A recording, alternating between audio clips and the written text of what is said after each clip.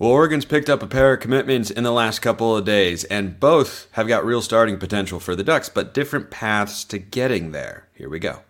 You are Locked On Ducks, your daily podcast on the Oregon Ducks, part of the Locked On Podcast Network, your team every day.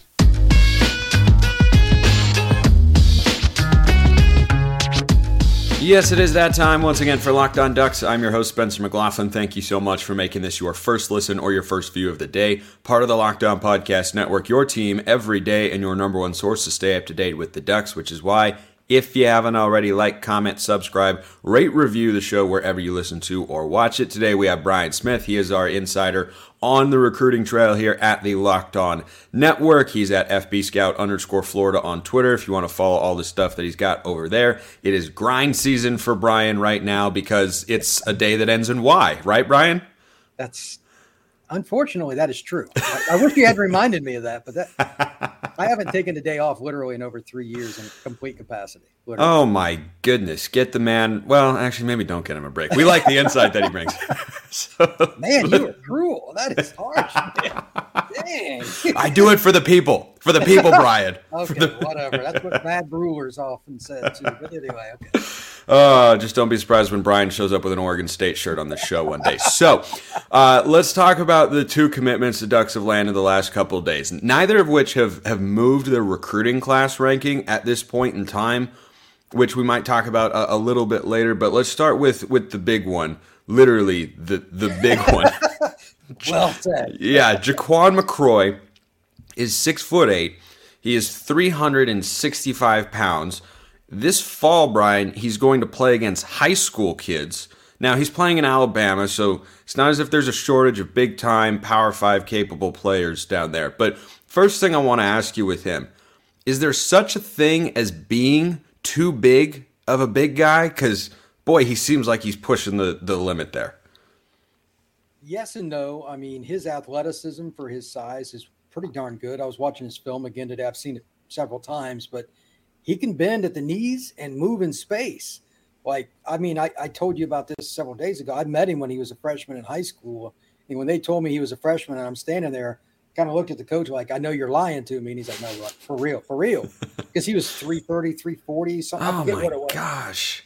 And at that time, we had no idea because he was just getting started. We didn't know if he was even going to be an FCS kid.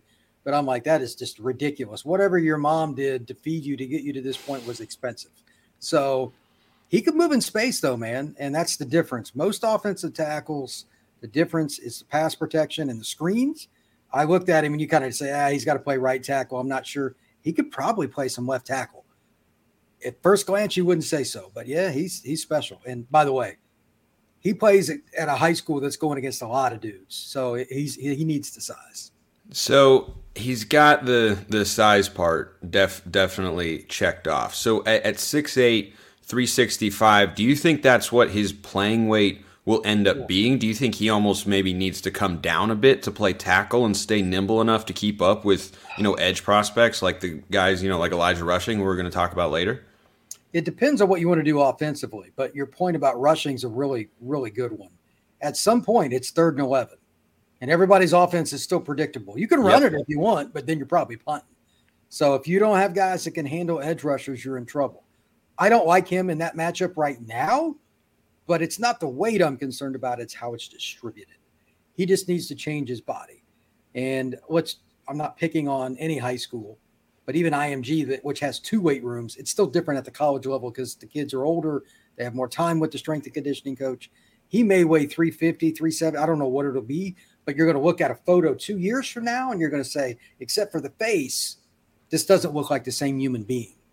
And that's the difference between winning football and losing. He's got to want it, though. There's a kid at another school I won't name that recently got in trouble because they videoed him, even though he's supposed to lose weight, and he was carrying not 1, but 2 boxes of pizza into his room. That did not go over well with the coaching staff at that school. Yeah, that's not going to fly. So it's, if you're losing weight, pizza bad. That's the kind of thing you have to take into consideration. How much do you want it? I mean, God blessed him with the size. I mean, it's utterly ridiculous. If he takes to the training in Oregon's strength program, is fantastic. He's got a chance to be an all Pac-12 kind of guy and eventually play in the NFL. Is he the sort of guy who you think can play as a true freshman, or do you think he needs that developmental component? Like going into the spring of next year, is he somebody who I could talk about as, almost like a Josh Conerly type who is a true freshman is going to see the field, or Brandon Baker, who we'll talk about in just a moment? Is he that sort of guy, or do you think that, because of his enormous size, that makes him both an intriguing prospect and a bit of a developmental piece? I think you hit it right. He could play a little bit, but he's got to take another step this year. And that's why you play your senior year. Right. And then you go through spring ball. I assume he'll be an early enrollee. It would really be good if he can be. I have no idea what his academic situation is. But getting a spring as an offensive lineman, man, that for a true freshman that's that big, going through the strength program and extra, yeah, that would be good. The other part of that, again, is still just how much does he want it? Because there are certain kids that will lose 20 pounds because they just changed their diet over a couple of months before they enroll at a school, etc. How much does this young man want to play for the Ducks and play immediately? Because you cannot teach the size, brother. No, you definitely cannot. And I think that Oregon's offensive line room going into next spring, going to have plenty of talent, plenty of bodies in there. But I also get the sense that with offensive linemen, there's more of an understanding of playing right away is pretty rare. Right? I mean, Penei Sewell started as a true freshman at left tackle, arguably the most important position. It's either left tackle or center. Yeah, he ended up being a top 10 pick in the NFL draft. Josh Conerly was a part of a regular package a year ago. If Oregon didn't have such a good offensive line, probably starts at left tackle last year, probably is going to be the starter at left tackle this year. Those guys are, I think, kind of outside of the norm because they are just that talented or able to do that. Like that's not normal with offensive linemen. Typically, you got to get your body into that kind of shape. But speaking of offensive tackles for the Ducks, Brian, we've talked for a while about Brandon Baker. He's the number one offensive tackle in the country, Mater Dei High School, right in Southern California, which is where Oregon has had a lot of recruiting success over the past several seasons. They are in on Brandon Baker. They have a chance with Brandon Baker. Does landing Jaquan McCroy at all impact the likelihood that Baker would come to the Ducks, or is he the sort of guy where he knows any school he goes to, he's going to show up and start as a tackle day one? I don't know if he'll start anywhere day one, but it'd be very few that he wouldn't. He has more technique than most kids his size, and he's got a gift for physicality. And he's also from Mater Dei, which means he's been tested. He plays in the frickin' Trinity League in LA, which is as good as it gets. So all that together, yeah, he's an impact recruit. As far as the Ducks go, man, his recruitment is on lockdown. I don't know where he's going to end up, but if Dan Lanning in any way, shape, or form stops recruiting him, Ducks fans should know that it's all your fault because that is a terrible mistake. It is all on Spencer McLaughlin. Ouch! Now the pressure's on. Pressure's on They're not big going to time stop there. recruiting Baker. I mean, for the love of mankind, Right? Certain players like Baker come along so often that are in your proximity that are not only talented. Again, he's at Mater Dei. He's getting different coaching. It's just true. He's taken to it, or he wouldn't have reached this level. He's going to be more polished at a position that usually, to your point, takes longer to play. Baker is a kid that can play, like even by the end of his freshman year, if he went to Georgia, it wouldn't surprise me if he was playing. It's not like Georgia's hurting on the offensive line. So He's a really special talent. Right. And he's not going to look at, a commitment of a guy like McCroy who's, really that big. isn't going to make any difference. Right. It's not going to register with him at all because he's that sort of guy. So I want to talk about Dejon Riggs as well. I believe that's how we're pronouncing his name. If anybody knows for certain, I would very much be in the business of wanting to get that right. But we definitely need to talk about him.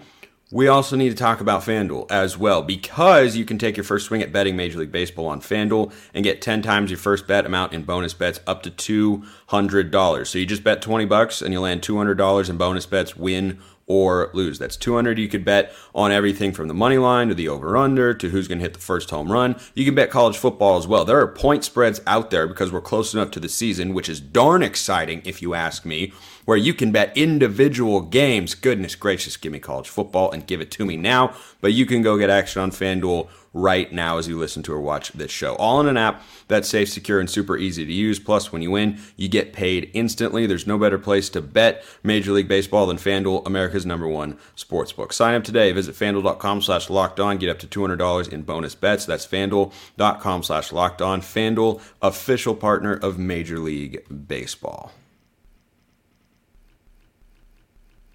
All right, second segment sip complete. Let's go on here, Brian, to Dejon Riggs, who is a 3-star running back from the Washington, D.C. area. I see him, and I watched a good amount of his huddle highlights and whatnot, and I see a lot of one of Oregon's current running backs in Noah Whittington. I talked about that on yesterday's show. I think he's a little bit taller than Whittington, and Whittington's a little bit more like a bowling ball, but the lateral movement, the breakaway speed, not necessarily the most dynamic all the time, but definitely has that next gear to pull away, and just the balance, low center of gravity. That's what I see from him. What do you see from Dejon Riggs? He's one of the most annoying guys in the country to get to the ground.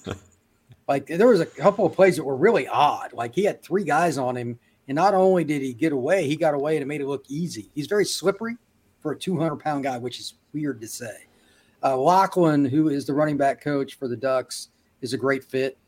He's put a lot of guys in the NFL, and this is the kind of kid he wants. He wants an all-around back that can pass protect, that can catch, be a big play guy down the field, but he needs all 3, not just one category.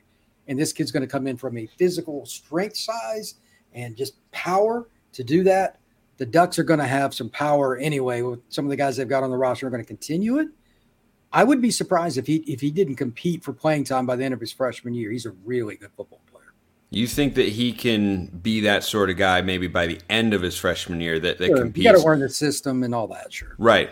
I think it depends on what happens with the Oregon running back room, because you got Bucky Irving and Noah Whittington in there. Now, if they both go to the NFL, that creates a void. I would be surprised if at least one did. Wouldn't you think? Probably. Running backs leave more than anything because it's a physicality thing. That's true.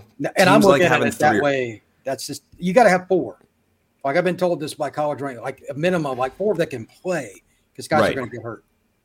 Yeah, I think that's true. And it applies to the NFL as well. Like, you're going to see 4 running backs on the field. And I think Irving and Whittington certainly have that sort of talent. I don't think they're, high round draft picks or anything like that. I don't think they're go to the 4th round, though, man. You want to get there and get your money. I agree. And I just wonder if they'll have the Bo Nix calculation, which is, if he'd gone out into the NFL draft last year, Bo Nix is probably, a 4th, 5th, maybe 6th round draft pick. Somebody takes a flyer. He comes back this year. If Oregon, wins the Pac-12, goes to the playoff, Bo Nix is now looking at what? A 2nd round draft pick? A 1st round? The difference in money is insane. Yeah, it's a huge jump. So I think that calculation will be there. But I think with Riggs in the room, I look at Oregon's running back depth one way or the other and say, boy, I feel really good about where they are at. And, Riggs is not a world-beating recruit in the eyes of the recruiting services right now. But I look at him and I say, I feel like he can be a contributing player.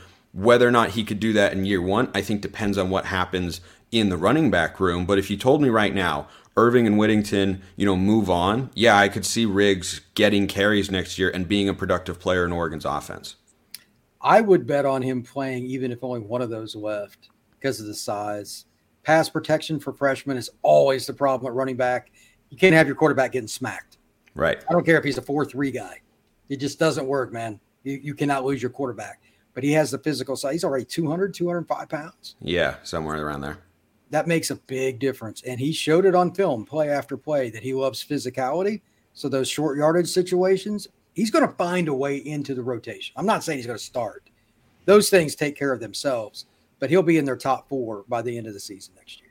Yeah, and I would think a guy like Dante Dowdell is, like let's say Irving and Whittington move on. Dowdell looks like, boy, that could be a number 1 guy. Jordan James, we've already seen. We know that he's capable, at the very least, in short yardage situations at an elite level, but I think he's got more ability than we really think of, between the 30s, essentially. And I just think the depth is really, really good and really strong in there. And that's why I feel like Riggs will have kind of a taller task in terms of playing as a true freshman because of who could be in front of him. But it definitely depends on what those top two guys do, because they're certainly Oregon's top backs going into this year. I wanted to ask you, Brian, about the league that Riggs plays in over there in Washington, D.C.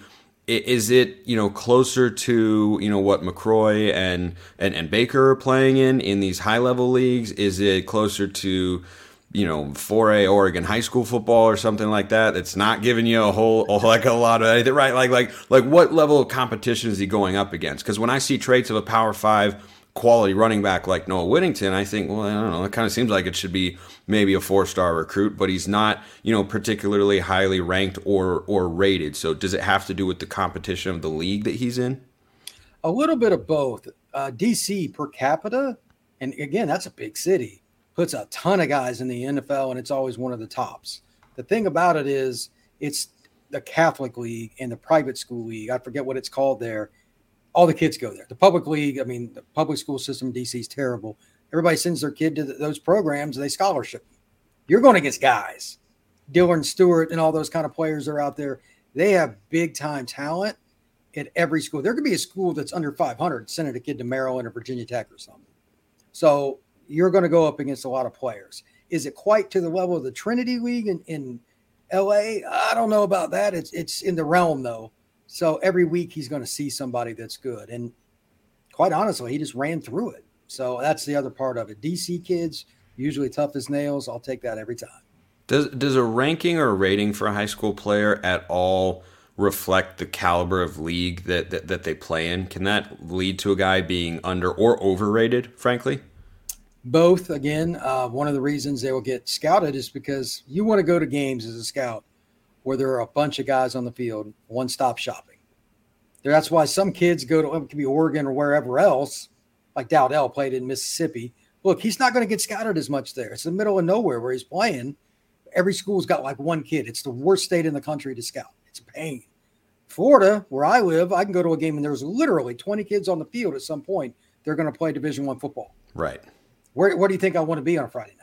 Yeah, in whatever city that is in Florida there, because it's easier, right? Like it's more efficient. You have to spend money to go to these places. Like that definitely makes a lot of sense there. So let's shift over to the ever looming conversation with Oregon's recruiting class right now for 2024, which, as we mentioned, is still number 8 nationally. Hasn't moved with the McCroy or the Riggs commitments, but could move if they get a couple of 5-stars. But real quick, Brian, do you think that these commitments kind of helped Oregon stay at number 8, or do you think that it wasn't going to make a huge impact one way or the other with where they're currently sitting in next year's recruiting race?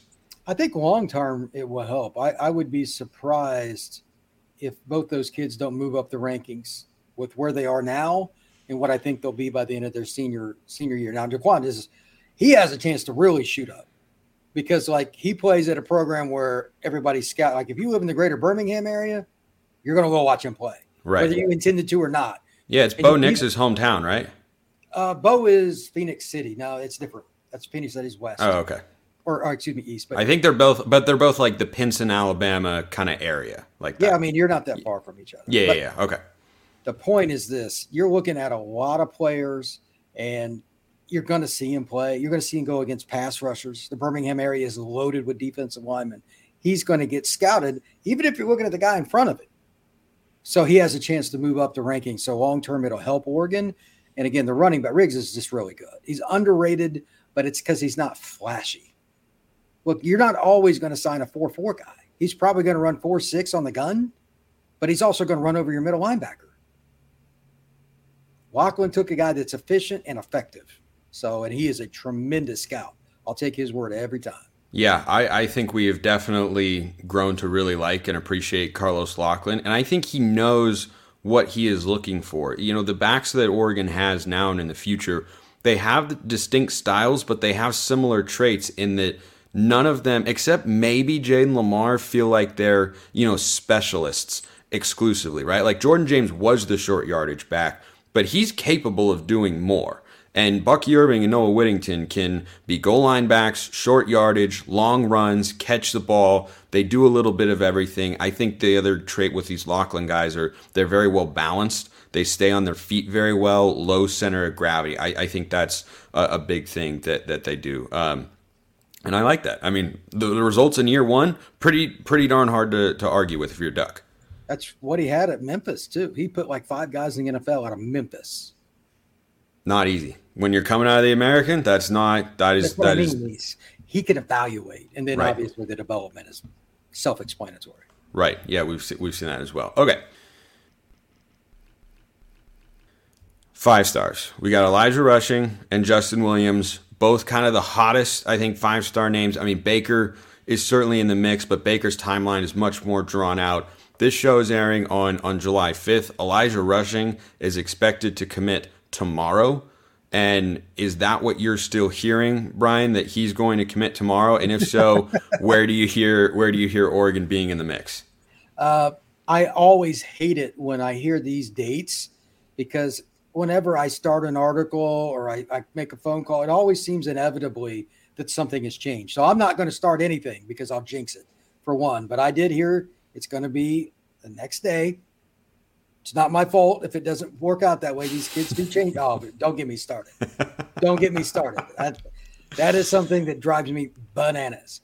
But at the same time, I've also heard it's going to be Oregon or Tennessee. Which one it ends up being, I do not know. Once you get down to the very end, and it's two schools that he enjoyed both trips, I'm not going to sit there and say one thing or the other. If I had to guess, I'd say Oregon because it's the West Coast school. But Tennessee really played a big part in his recruitment, so they can win too. And they desperately need defensive help. So I'll go Oregon, but I wouldn't be shocked if you picked Tennessee.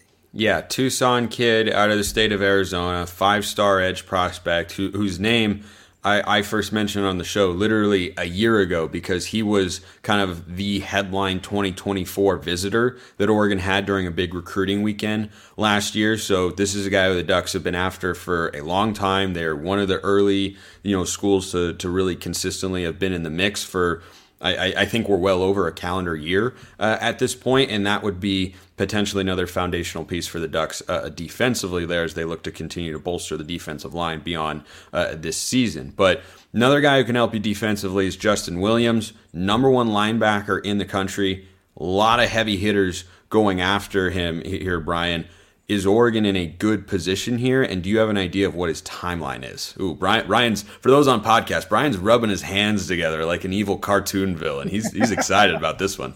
This is one of those that I love because it has a little extra drama. Not only is Georgia's involved with a California kid, which when I was growing up, the chances of Georgia signing a California kid would be about the chances of you wearing that Oregon State Beavers shirt on their show.